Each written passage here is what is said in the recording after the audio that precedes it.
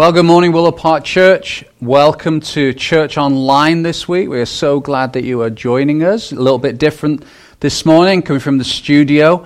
And we're just so grateful that you have decided to join us, whether you're watching at 9 a.m. or the 11 a.m. or at some point in the future on our many different avenues that you can watch this.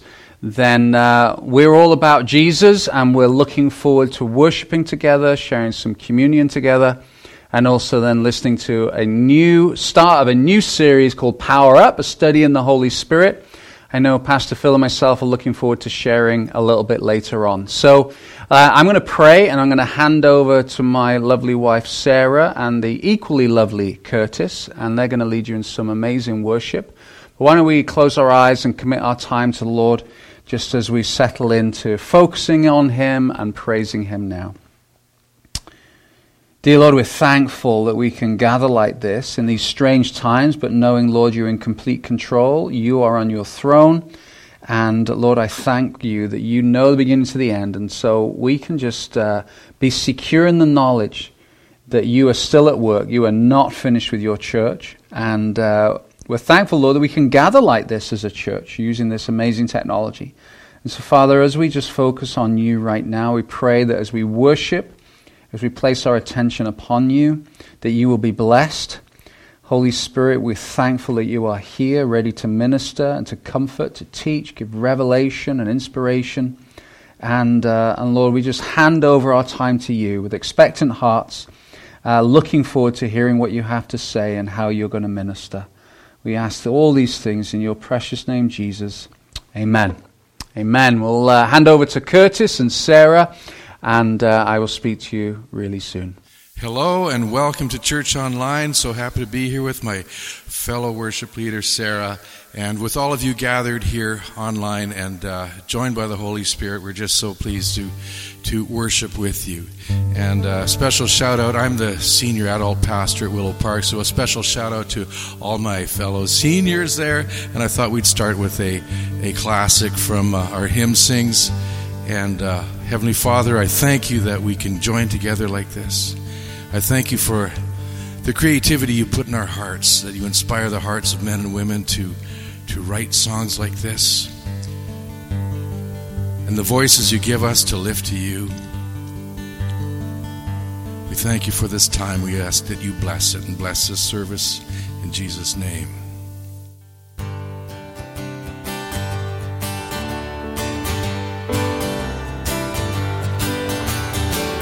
Just a closer walk with thee,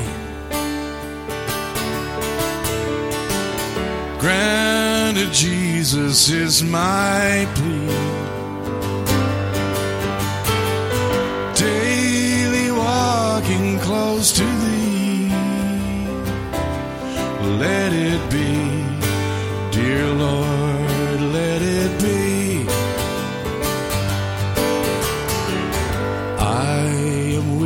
But you are strong. Jesus, keep me from all wrong.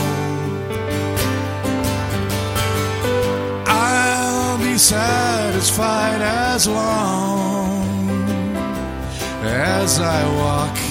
Let me walk close to thee. Just a closer walk with thee. Granted Jesus is my plea. Daily walking close to thee. Let it be, dear Lord, let it be. Through this world of toils and snares,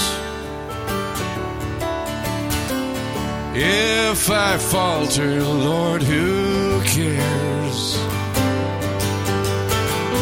Who with me my burden shares? None but thee, dear Lord, none but thee. Just a closer walk with thee.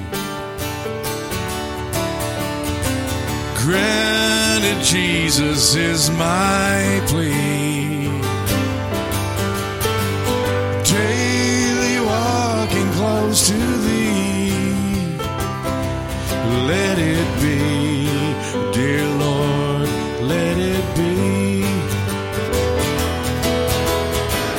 When this feeble life is o'er,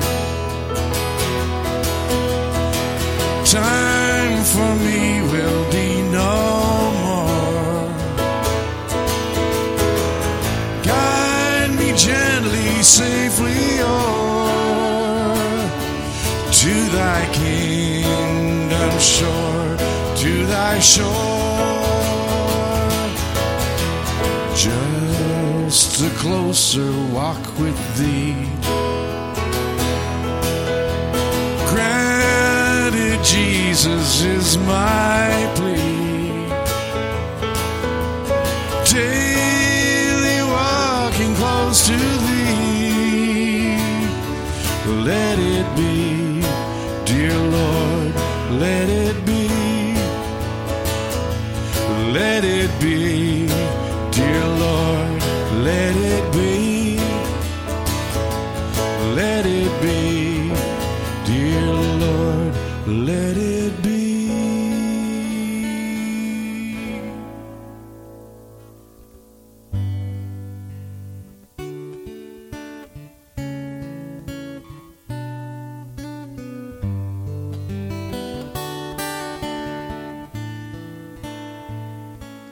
Bless the Lord, oh my soul, oh my soul. Worship His holy name. Sing like never before. Oh my soul, I'll worship Your holy name.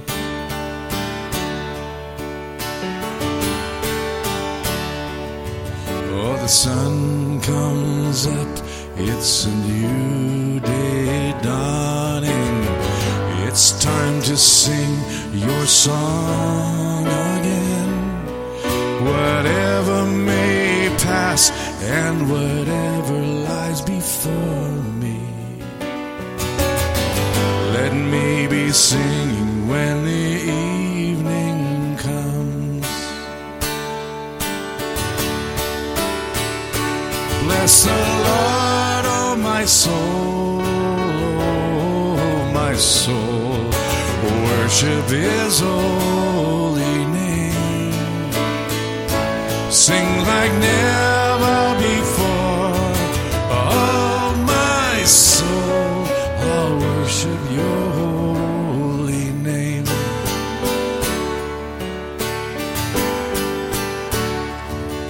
You're rich in love and You're slow to anger. Your name is great and Your heart is kind. For all Your goodness I will keep on singing. 10,000 reasons for my heart to find. Bless the Lord, oh my soul, oh my soul.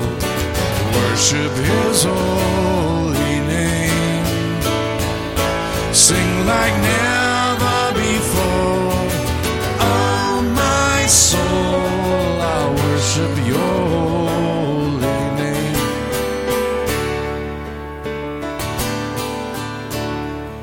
And on that day when my strength is failing, the end draws near and my time has come, still my soul will sing Your praise unending.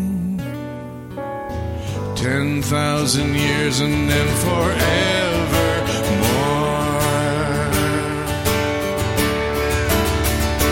Bless the Lord, oh my soul, oh my soul.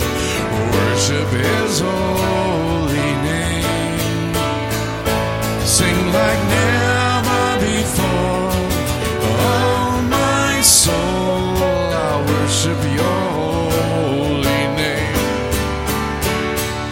Bless the Lord, oh my soul, oh my soul. Worship His holy name. Sing like never before. Oh my soul, I'll worship your holy name. Yes, I'll worship your holy name. Lord, I'll worship your holy name.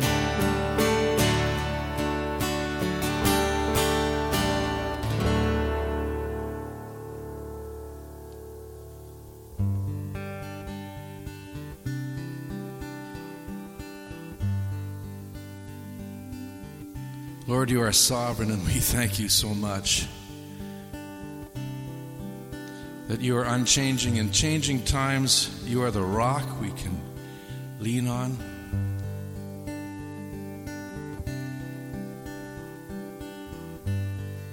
You are all the beauty of the world. Out of nothing, you created everything.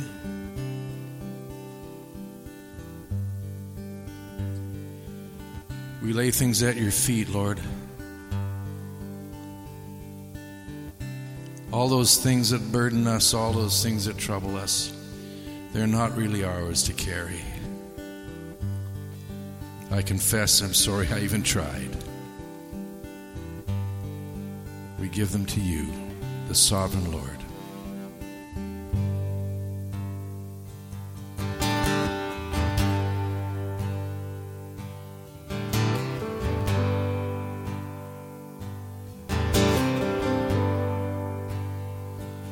Lord, I come and I confess, bowing here, I find my rest.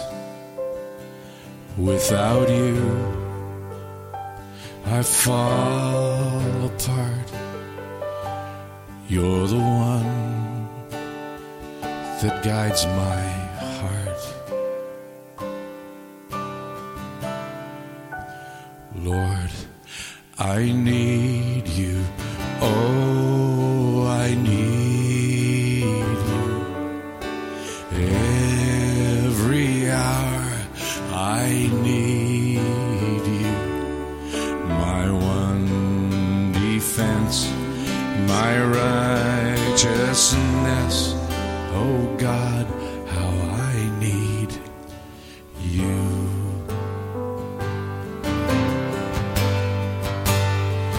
Where sin runs deep, your grace is more. Where grace is found is where you are. And where you are, Lord, I am free. Holiness is Christ in me. Where you are, Lord, I am free. Holiness is Christ in me. Lord, Lord, I need you. Oh, I need you. Every hour I need you. My one defense, my righteousness. Oh God, how I need you.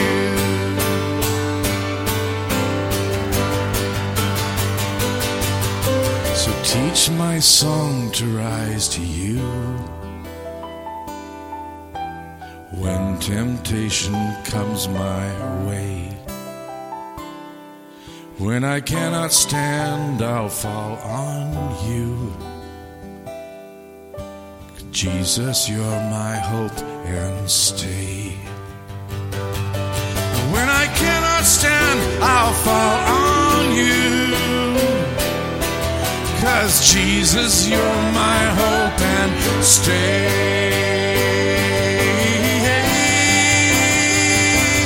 Lord, I need you. Oh,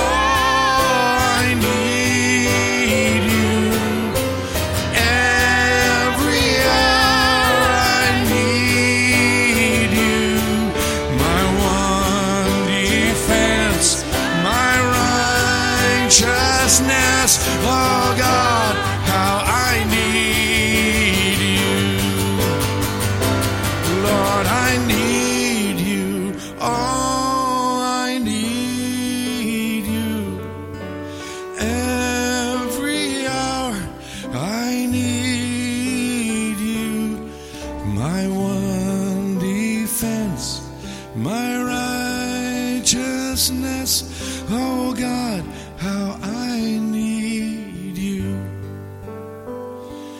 You're my one defense, my righteousness.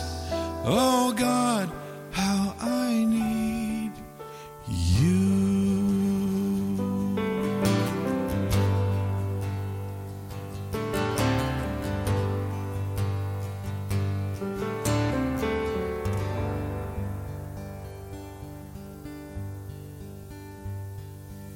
Thank you, Lord. We need you, and you are there. We give you the rest of this day. Bless the rest of this service. Bless us all as we go through this rest of the day and the rest of the week and the times ahead of us, knowing that, yeah, we need you, and yeah, you are always there. You are mighty, you are holy, you are great, you are everything, and we love you. Jesus, thank you. In Jesus' name, amen. Enjoy the rest of the service. God bless you all. Thank you for joining us today. What a beautiful time of worship together. I love that song.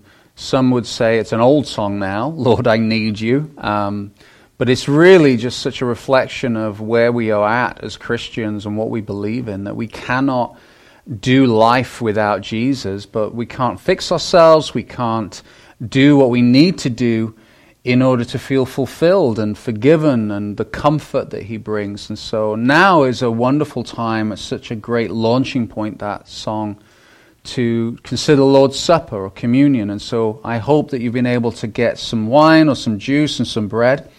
I'm going to read from 1 Corinthians 11 in just a second.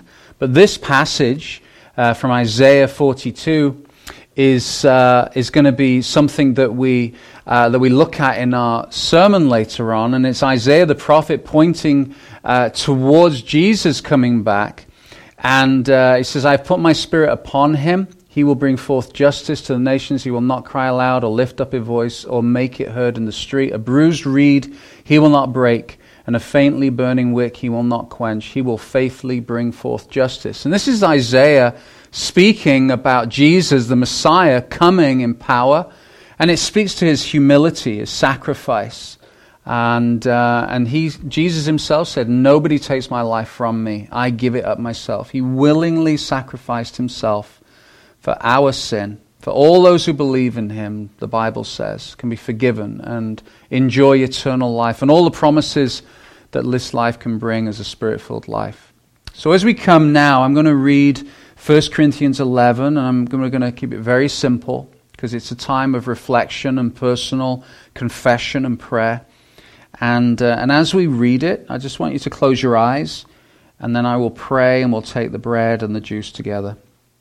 "For I received from the Lord what I also delivered to you, that the Lord Jesus, on the night when he was betrayed, he took bread, and when he had given thanks, he broke it and said, 'This is my body, which is for you. Do this in remembrance of me.'" So let's take the bread together and let's pray, and then we'll partake together as a church family. Lord Jesus, thank you that this bread represents your body broken for us. Lord, the promise of forgiveness, the promise, Lord, of rescue, redemption, that, Lord, as we've just read, you willingly went to the cross, but filled with the power of the Holy Spirit. You gave up your life for all those who believe, so that we can have wonderful forgiveness and closeness and relationship with the Father. And so, Lord, as we come now and we recognize the sacrifice that you gave, Lord, I pray that, Lord, you would just impress upon each one of us again the enormity of your love for us, that you chose us and you willingly went to the cross for us. We ask these things in your name, Jesus. We love you. Amen. Let's take the bread together.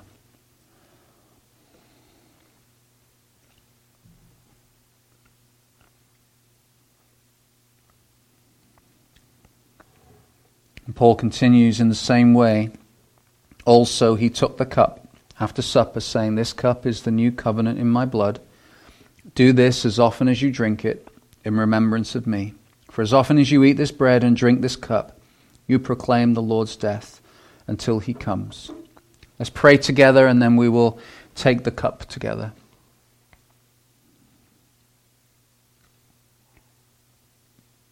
Lord Jesus, thank you for what this cup represents.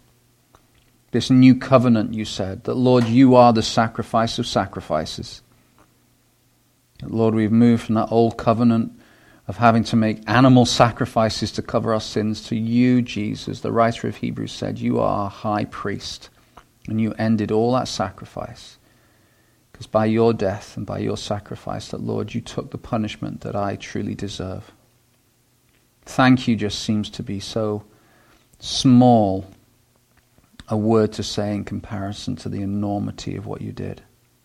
So, Lord, I pray now as we take this cup together as a church family, that, Lord, you would just, by your Spirit, remind us once again, Lord, of that cosmic conflict, that change of heart, that new creation that you bring. Lord, we're just so, so grateful. We ask these things in your name, Jesus. Amen. So let's take the cup together.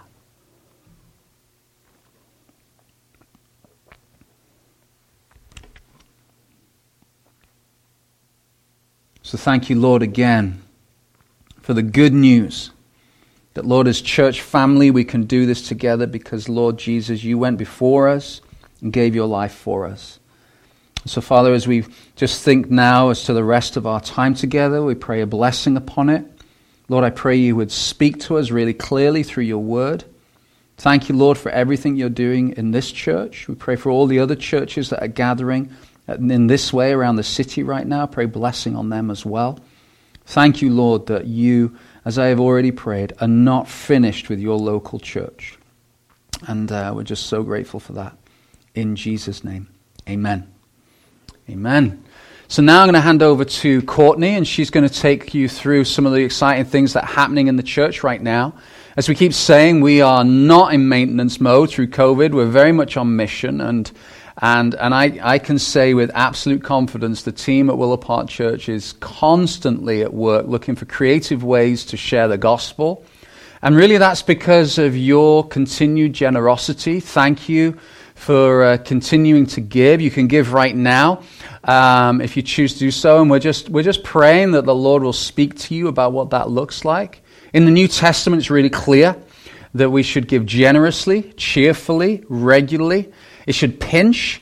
And so we know that that is the testimony of so many of you as you continue to give to your local church. So thank you. I'm humbled. I get to work with the numbers on a day-to-day basis. I'm humbled by your amazing, you're just such an incredible church family. So thank you for that.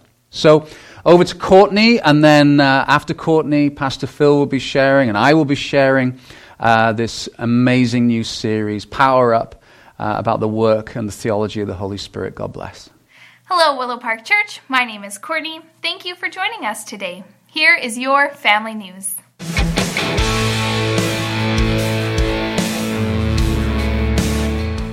Our in-person youth programs are happening again this week in the Cahoots Lounge. Grades 9 to 12 join us on Wednesday night, and grades 6 to 8 join us on Thursday night. Pre-registration is required for the Cahoots Lounge, and you can get all the details at cahoots.ca. We have some exciting news to share for all of our kids. We are now offering in-person kids church at 10:30 every Sunday morning at both our Rutland and our Mission locations. We are also making a change to kids church online. We are now live streaming at 8:30 a.m. only. But as always, you can watch Kids Church on demand anytime on our website, Facebook, or YouTube. Please save the date for our financial meeting happening May 26th at 7 p.m. and our all-church meeting happening May 27th at 7 p.m.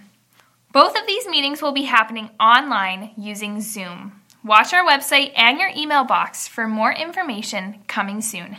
That's all for your family news. Thanks and enjoy your service. Good morning, everyone, and welcome to the first part in our new series, Power Up, a study of the Holy Spirit. And I'm excited to be getting into this study over the next few weeks, and we're praying and believing that you will get a lot out of it, and you'll learn a lot, but more than that, it'll actually become something that will change your life. Let me ask you a question before we get into the scripture. What is that one thing that you're really passionate about, that you love talking to people about, but they may not be that passionate? You know, they start getting a bit disinterested, their eyes start glazing over, they start thinking about what they had for breakfast, and you can just kind of get a sense, they're not with me, but you keep going at it because you're really passionate. For me, I got a lot of different things. Like those of you who know me well, you know it's Manchester United. I could happily talk at someone about Manchester United because I gain so much joy out of it. And they might be completely uninterested, but because they kind of like me and maybe they love me, they just kind of, great, and they just keep going. What is that thing for you? For many Christians, it may come as a shock to you, but other people have that response when they find out you're a Christian. So I wonder if you've ever been in a place where you've been sat with a coworker or a friend or a neighbor or even one of your family members, and you start talking about Jesus, and they just kind of glaze over. It's like they're just not interested. It's not that they're hostile. It's just that, they kind of got this apathyism going on, which is a new term, and it's been used quite a lot, that people aren't necessarily atheists, they just don't care enough to be interested. It's like, I don't dislike your God, I don't hate your God, I just don't care enough about it. Even saying that is hard for me because I'm so passionate about Jesus and his church and his life changing. How is it that somebody can't be interested in something that has such eternal consequence? You have to think about it, surely. Isn't it crazy just to dismiss it just because? And that's how I think, and that's how a lot of you think. And I'm sure you've had conversations with people where you just kind of go, this just doesn't seem to be going anywhere. They're not hostile. They're interested in you, but they're not interested in the God that maybe you are really enthusiastic about. So why is it that we have that in our culture? We do have people who hate Christianity, but for the most part, I think we'll find that most people it's irrelevant. So what do we do about that? And why is that happening? Well, very quickly, sociologists would tell us, and Christian scholars who have thought this through, is they would say, well, our secular society has just kind of gotten affluent and comfortable and insulated, that God just falls off the radar. It's just not something people really think about. The other one, which is really telling, is technology, because people are so connected in now that they don't have time, or they don't make time to actually sit and reflect. They don't have quiet time. They've got phone time, or they've got binge watching time on Netflix, or they've got game. We fear stillness, because in the stillness we actually, ourselves are revealed to ourselves. And so people don't do that. So they never come to the point where they even think about spirituality or God or Jesus. And so this idea that really they don't rely on God for anything, so they're just uninterested. So we battle against that as a church. We battle against that as Christians because we're so passionate about it. And it can be quite challenging and frustrating. And so historically what churches have done, and even what Christians have done, is they look for new methods. So they look for new programs, or worse, we do what we've been doing more, but louder and more enthusiastically. And that doesn't seem to work as well. So what is it that we do in this culture where Christianity seems to get lost in the myriad of other spirituality? There's more spirituality than you can shake a stick at. In fact, by the end of this sermon, shaking a stick at something might even be a new spirituality, along with crystals and anything else that you can shake a stick at. Because there's so much out there that people just get decision paralysis. It's like, well, why Christianity? They just don't care. So what's God's answer to this? Because if our answer is not working, then surely the next thing is to ask, well, what's God's plan in all this? It certainly isn't doing what we've always been doing, but just louder and harder. It's actually summed up in this incredible verse you find in 1 Corinthians 2, verse 4. This is Paul speaking. Arguably genius, certainly incredibly culturally aware, wrote 2/3 of the New Testament. He said, my speech and my message were not implausible words of wisdom. If there was ever a person who could write a fantastic book about the why of God, it would be Paul. And he's like, that doesn't work. I came in demonstration, and look at these words, of spirit and of power. Of spirit and of power. So here's what God's answer is. And so some of you are going to love what I'm about to say. You're going to get so excited. You're going to jump up. You're going to do a little kind of Pentecostal jig. You might speak in tongues a little bit. You'll throw your hands up in the air and you're like, yes. Others of you will be like, oh, you'll get a bit squinty-eyed and suspicious. You'll be like, have we made the right choice? I'm not sure where this is going. You've got your pen and your email poised to email Pastor Glenn at L. Thomas at shaw.ca, Linden. And so you're ready, because what I'm about to say is going to shake you a little bit. You're going to see at the end of this series that God's answer is us being more charismatic. God's answer is for us to be more charismatic. Okay, let's take a breath. The charismatics, the denominationally, have a high view of the Bible. That's what they would say. We have a high view of the Bible, and their emphasis would be on spiritual gifts, on power gifts, on being filled with the Spirit, being baptized in the Spirit. That's what the answer is. And let's be honest, some of the theology that comes out of the charismatic church, some of the teaching, can be a little mile wide and an inch, maybe a millimeter thick. It's not necessarily the greatest. And then on the other side, we have the other group, and so these are kind of polarized, and I know you've got a lot in between. You've got the doctrine only. It's like the Word of God, and, that's what the emphasis should be. And so you kind of got this spirit, and you've got this truth emphasis.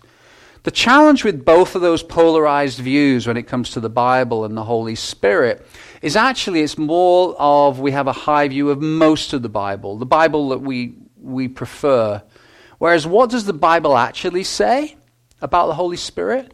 Well, it says that the answer is to come in demonstration of spirit and power. Now, some of you have had poor experiences. Some of you had poor experiences in Reformed churches. Some of you have been brought up and maybe you've kind of deconstructed your faith and now you're just not sure about what you believe when it comes to Jesus. And you've left aside a lot of the traditions of your family. Maybe it's quite a strict religion, fundamental, conservative, whatever it might be. There's others of you who have had poor experiences in more charismatic churches. And we as a church, beautifully, it seems like we have everybody, mostly the in-betweens of those two groups. And I'm so grateful to be a pastor in a church like that. But we have a high view of the Bible. So we have a responsibility to find out what God says. And so when I say that God wants us to be more charismatic, what I actually mean is that God wants us to operate in the powerful gifts of the Spirit, just like Paul said in 1 Corinthians. Because charismata literally means gifts of grace. So we need to operate in these gifts of grace, the Holy Spirit. So there shouldn't be a polarization. It should be spirit and truth. And if we're going to see genuine change in our society, we really need to emphasize and focus on this.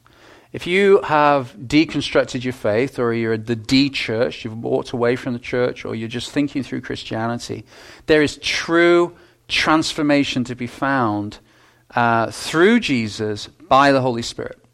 And last week, I talked about this process that you can find in the Bible and in history where culture starts in a crisis. We're in a crisis. We are in a crisis culturally. There's just, and I have spoken about this so much, that we can't really argue and debate over that. We are in a crisis. And then biblically and even historically, the people of God then start seeking God out of desperation, and that's a good thing. And then Biblically and historically, there seems to be this visitation from God. So biblically, that could be tongues of fire, it could be a shake in the room, it could be whole communities coming to know Jesus. And then there's this habitation, the people of God with the Spirit of God in them going into their community and seeing massive transformation. So friends, the way that we get to transformation is not by method and program, it's by the Holy Spirit. And so what we're going to do today, and I'm going to do it pretty quick, is I'm just going to give you a survey through the Old Testament of who the Holy Spirit is. And then I'm going to show you how Jesus operated by the Holy Spirit, filled with the Holy Spirit. And then he told us to do the same. And then next week, what I'm going to look at is the more on the ground, who is the Holy Spirit and what does he do in our lives. So that's where we're going. So if you've got your Bibles and your journals, then try and keep up. There's going to be some scripture references and maybe you want to come back to it and rewatch it and make some notes. But what you're going to see is in the Old Testament, it's very much about visitation. So right at the beginning in Genesis 1, verse 1 to 2, you can see here that in the beginning God created the heavens and the earth. Now the earth was formless and empty. Darkness was over the surface of the deep, and the Spirit of God was hovering over the waters. The Spirit of God, the Holy Spirit, was right there at the beginning and creating. And you see this pattern in the Old Testament, that there's a visitation and there's a creation. And so you'll see people like prophets and kings and people and nations being transformed. The Holy Spirit brings something new, empowers people for a season. It's really, really significant. I love the way that Eugene Peterson puts it in the Message. This Holy Spirit power is a power of new beginnings. And he says in Psalm 51, God, make a fresh start in me, shape a Genesis week from the chaos of my life. I mean, how many of us need a Genesis week in the chaos of my life? How many of we need a Genesis minute within the chaos of my life? That's what the Holy Spirit does. All through the Old Testament, it's like he brings new life, new creation. And then as you move through the Old Testament, you see an increasing prophetic call that this Genesis shaping, new creation, Holy Spirit is going to become less about visitation and more about habitation. And so, for example, in Joel, it says, it shall come to pass afterwards that I will pour out my Spirit on all flesh. Your sons and daughters shall prophesy. Your old men shall dream dreams. Your young men shall see visions. Oh God, let this be the case. Even in the male and female servants in those days, I will pour out my Spirit. So there was this message coming through the prophets that God was going to, by the Holy Spirit, was going to become less of visitation and more of a habitation. And this is really exciting because what this means is the Holy Spirit will fill us, change us, transform us, live in us, and hard hearts are softened. And so again, in Ezekiel, you can see this. I will sprinkle clean waters on you. And will clean you from all your uncleanliness. And then look, verse 26, and I will give you a new heart and a new spirit. And then he goes on, I will give you a heart of flesh instead of your heart of stone. So let me encourage you for a second. There may be someone in your life who is uninterested, doesn't care, maybe even hates God and everything that you stand in. Can I tell you that there's a promise in the scripture that says that God, through the Holy Spirit, can actually soften hard hearts? And many of you have got a testimony of that for yourself in your life. Don't forget that in your prayer life when you're praying for people who have got a hard heart. But what you're seeing here is this prophetic looking to the future in the Old Testament, that something different is coming. That this Spirit is going to know me and change me and empower me and change lives, transform lives. So remember, there's the crisis, there's the seeking, there's the visitation, there's the habitation. This is what these scriptures are pointing to. But not only that, the Old Testament prophets didn't only just say, hey, this is coming. They gave us clarity on how it was coming. In Isaiah 42, behold my servant, whom I uphold, my chosen. Who is this that he's talking about, Isaiah? Jesus, the Messiah, the anointed one, in whom my soul delights. I have put my Spirit upon him. So straight away, in reference to Jesus Christ, who is fully God and fully man, the Holy Spirit is upon him. We're going to look at that again in a second. That's really, really significant. And so there's a calling forth that there's going to be a habitation. And how that habitation is going to happen is through Jesus Christ. So what's really exciting about this is, as a Christian, through believing in the death and resurrection of Jesus, you get filled with this same Spirit. And then Paul says, don't just rely on that one filling, but be filled, be being filled, continually filled with the Holy Spirit. So then the prophets waited. 400 years they waited, and it was silence. Nothing happened. They waited for this Messiah. And then came Mary, beautiful Mary. This young teenage girl that the Protestant church has done a sad job of sidelining through fear of doing what we would see is heresy in worshipping Mary. Mary was never there to be worshipped, but she also was not there to be ignored. This amazing young lady who had a love and a passion for God was chosen by God to give birth to the Messiah, Jesus Christ. That's what we celebrate at Christmas. But when the angel came, he says something really interesting. The Holy Spirit will come upon you, Mary, and the power of the Most High will overshadow you. These are really important words. In fact, it's a very special word study to do. If you look at the scripture, when it comes to the Holy Spirit, how many references there is to overshadowing or hovering. That's why the dove and the baptism of Jesus. I'd love to get into that more. But this overshadowing by the Holy Spirit, this word power is dunamis. It's a powerful word, where we get our word dynamite from. Mary, you are going to be overshadowed. People are going to look at you and see dunamis power. And why? Therefore, the child to be born will be called holy, the Son of God. The Holy Spirit filled John the Baptist when he was still in the womb, but the Holy Spirit initiated this new beginning, this new creation, this one called the Son of God, Emmanuel. This is Genesis language.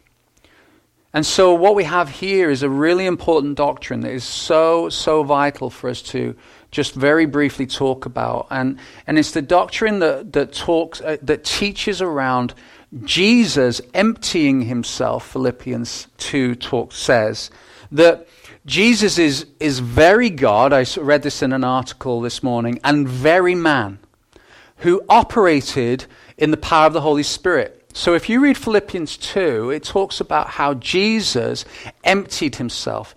And what it means is that he limited himself in certain divine power.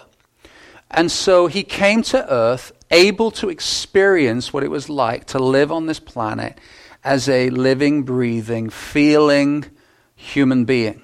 And yet he operated in the power of the Holy Spirit. We know this because all the way through Luke especially, Luke seems to go out of his way to make this a mega theme that Jesus Christ operated through the Holy Spirit. It's all the way through.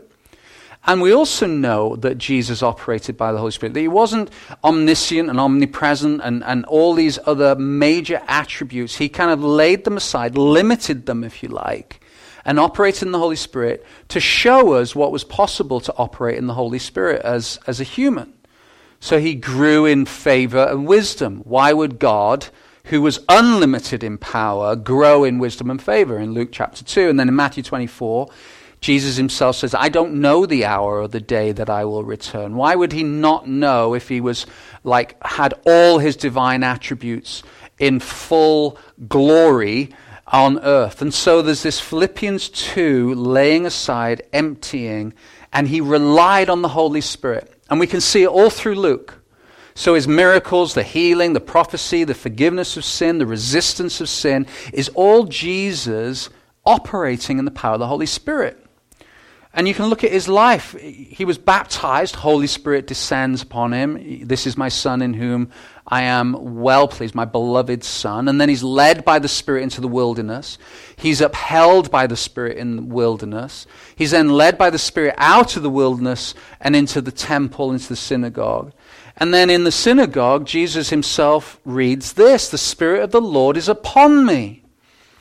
Why would the Spirit of the Lord God be upon him if he didn't need it because he hadn't laid aside some of his attributes? Now, I'm very careful in my wording. He is fully God and fully man, and in his divine wisdom laid aside, Philippians 2, emptied himself of some of these divine attributes. So it's a heresy to say that Jesus wasn't God. He was God, absolutely.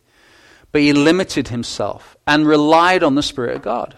Because the Lord has anointed me to bring good news to the poor. He sent me to bind up the brokenhearted, to proclaim the liberty to the captives. This is all as a result of him being operating and the Spirit of the Lord being upon him. And the opening of the prison to those who are bound, to proclaim the year of the Lord's favor, the day of vengeance of our God, to comfort all who mourn.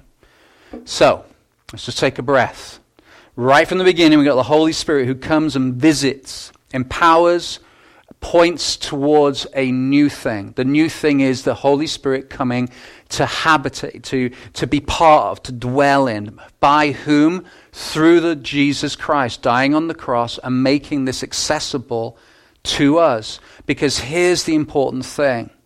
This promise, like we saw in Joel, is for you and me. It's for us. Jesus takes it even further. He says, greater things will you do. Don't skip across that. Think about what Jesus did, and then think about his promise that you and I will see and do greater things. Now, there's some debate over what those greater things are, but if you drill down into it, if you look at what Jesus' life was like, anything that's greater is amazing. So when you walk into a room filled with the Spirit of God, the Spirit of the Lord is upon you, filled, you are conscious of his presence. When you walk into the room, you walk in with the same power that was in and working through Jesus, and yet he said greater. He goes further than that, and he says it's actually better that he go. His disciples would have been horrified at this. He said, it's actually to your advantage that I go away. For if I go away, the helper, the Holy Spirit, we're going to study this scripture more next week, will not come to you. But if I go, I will send him to you. Who's him? The Holy Spirit. So this is a promise that we really need to ponder. And I wish I had more time to dig into it. That Jesus came, lived the life that we are unable to live without him, in all its purity and all his beautiful teaching and his moral acts and generosity and seeking justice and all these amazing things. He lived that life, then he went to the cross, and the cross is everything for us as Christians. Jesus Christ died on the cross, redeeming us from our sins, rescuing us from our sins, dying in our place so that we could have life in him. So we could actually have the Holy Spirit dwell in us, our sins forgiven, that the wrath of God against our sin that he is justly seeks punishment for was placed upon Jesus, died with Jesus, and in Jesus rising again means that I could partake in that life. And what is that life? That life more abundantly is living with the helper, the Holy Spirit in me and in you. This is an amazing promise. So all that happened on the cross didn't terminate in and on itself. It actually opens the door for us to be filled with the Holy Spirit who empowers and brings the presence of God. And that, friends, is what turns an uninterested, hostile person into interested. Demonstration of spirit and power. And what we do is we rely on our own power. We rely on our own skill. We rely on our own apologetics or our own marketing skill. Or maybe we don't mention the name of Jesus. We don't want to be too forceful. We don't want to do this. We should do this. You should stop that. We should do more. And it gets overwhelming. Whereas what actually should be the case is we should be living life in the Spirit, walking a life worthy of the Spirit. The calling we have been given is what the Scripture says. And so you remember last week I talked about a sailing analogy, that we've been created to have our lives filled with the Holy Spirit in demonstration of power. And yet, like a sailing boat without a sail, I mean, it's very nice enjoying the promises. It's very nice floating around the middle of the lake, but that's not what you were designed for. And we get caught up with the comfort. We get caught up, and what actually happens is we end up drifting and beaching ourselves and getting into trouble. What life is actually about is living, breathing, functioning in the power of the Holy Spirit and being representatives of Jesus in our world, because the Holy Spirit, as we'll see next week, is all about making much of Jesus. So the Spirit of God in me and in you takes on the world that is hostile and uninterested. So the answer to an indifferent Christian, an indifferent family member or neighbor or work colleague, whoever it might be, is not some cute answer or getting the gospel right. What it actually is Spirit-filled Christians. that you and I put in time aside to seek him and to plead and ask to be filled. So there's some debate, can you be refilled? And you're filled by the Spirit when you first become a Christian? Absolutely. But there's such a strong teaching that this filling needs to be ongoing. Paul himself said, continually be filled. Don't be drunk literally, but be drunk and filled, consumed by the Holy Spirit. So Spirit-filled Christians is the key. Very simply, I can really sum this whole message up by saying this. If Jesus operated and was filled and was guided by the Holy Spirit, how much must we need that? Because look at what, as we bring this to an end, look at what the Scripture says in how we get more of the Holy Spirit. If you then, this is Jesus talking, who are evil, know how to give good gifts to your children, how much more will the Heavenly Father give the Holy Spirit to those who ask him? This scripture is often used in getting just stuff out of God in prayer, but actually the context is Holy Spirit. So I have two questions for you to ponder and maybe discuss if you're in families or in groups. Two questions. First question is this. If we are not relying on this Holy Spirit, if we're not operating in the power and the Spirit, then what is it that we are relying on for our power? What is it that we're depending on? Are we depending on the same things that everyone else in our culture is depending on? What are we depending on to bring us forgiveness? What are we depending on to deal with those dark echoes in our lives that no amount of counseling or self-medication seems to be dealing with?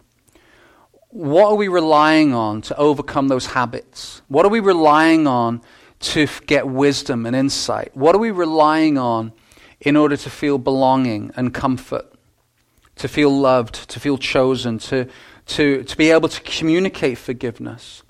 That person in your life who wronged you, what are you relying on to empower you to actually genuinely forgive them? Because anything in our culture hasn't got the power to actually enable you to follow through with any of those things. Some of you, and I've certainly been in times of my life where this has been the case, are so reliant on something outside of ourselves or someone outside of ourselves to fill the gap in our lives, that if that person disappoints or walks away or changes in some way, then we're devastated. It creates anxiety. That's not the way we're meant to live. See, our sails are meant to be filled by the Holy Spirit, who brings wisdom and insight and comfort and love and companionship and forgiveness and the ability to forgive and healing and miracles and demonstration of power. All that is a promise, Christian friend, for you and your family. Remember what Joel said, your sons and daughters, it's for you. And we've been told a lie that somehow the Holy Spirit is dangerous, unpredictable, and we shouldn't have anything to do with him because you might end up as one of those crazy charismatics. That is a lie. The Holy Spirit is what turns an uninterested world into Bible-believing, Jesus-focused people.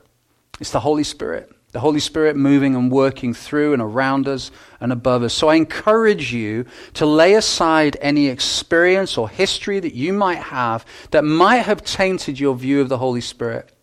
Because it is such a desperate shame at best, a sin at worst, to sideline the Holy Spirit because we have decided that actually it seems a bit scary.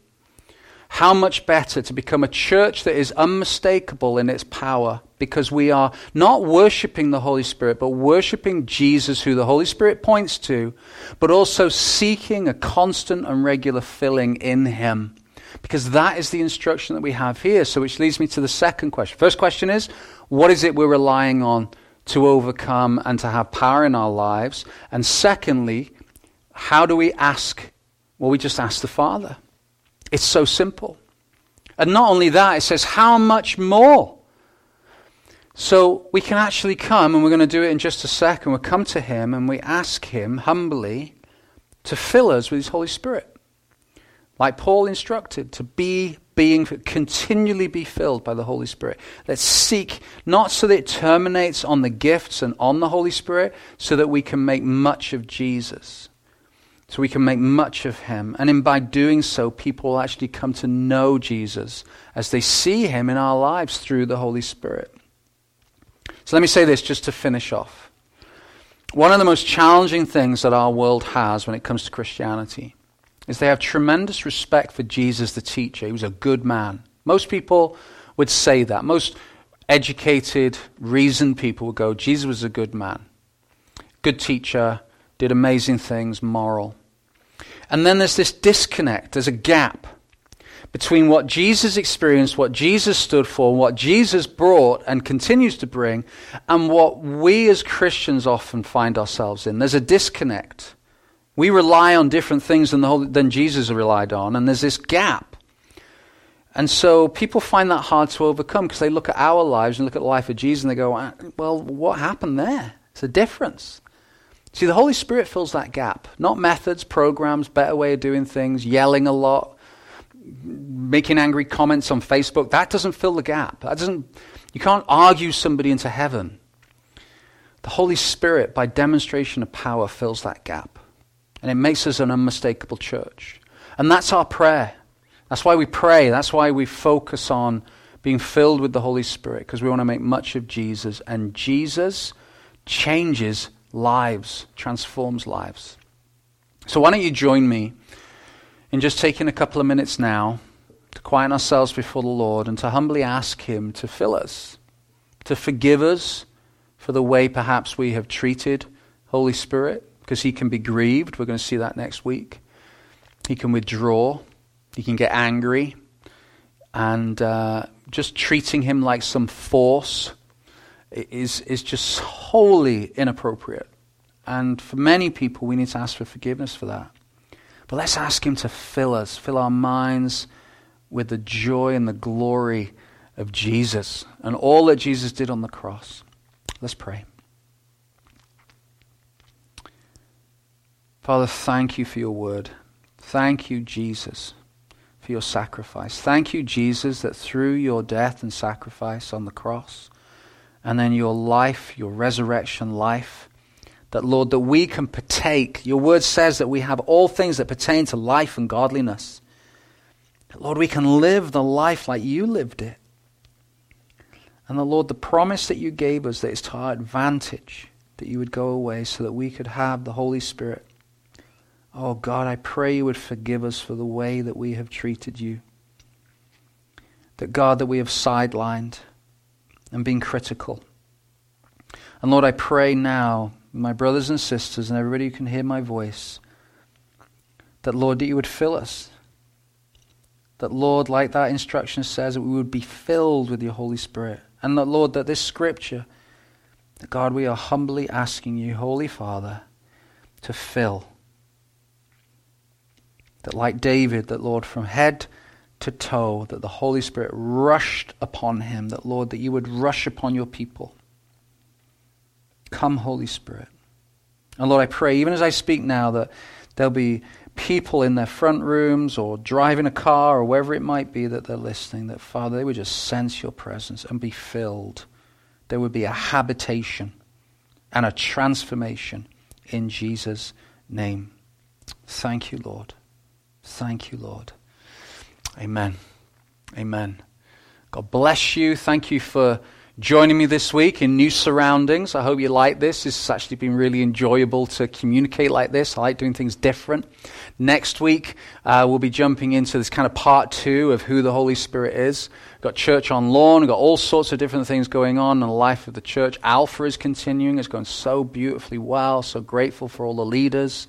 And my prayer for you this week. Oh, and we've got Kids Church as well. That was actually happening this morning. So please pray for that at the South. Excited about that. And but my prayer for you this week is that you will set time aside to humbly seek the Father. Ask him to fill you with the Holy Spirit so that you would make much of Jesus in your life. And that the uninterested would become interested because you shine, literally shine, with the presence of Jesus. God bless.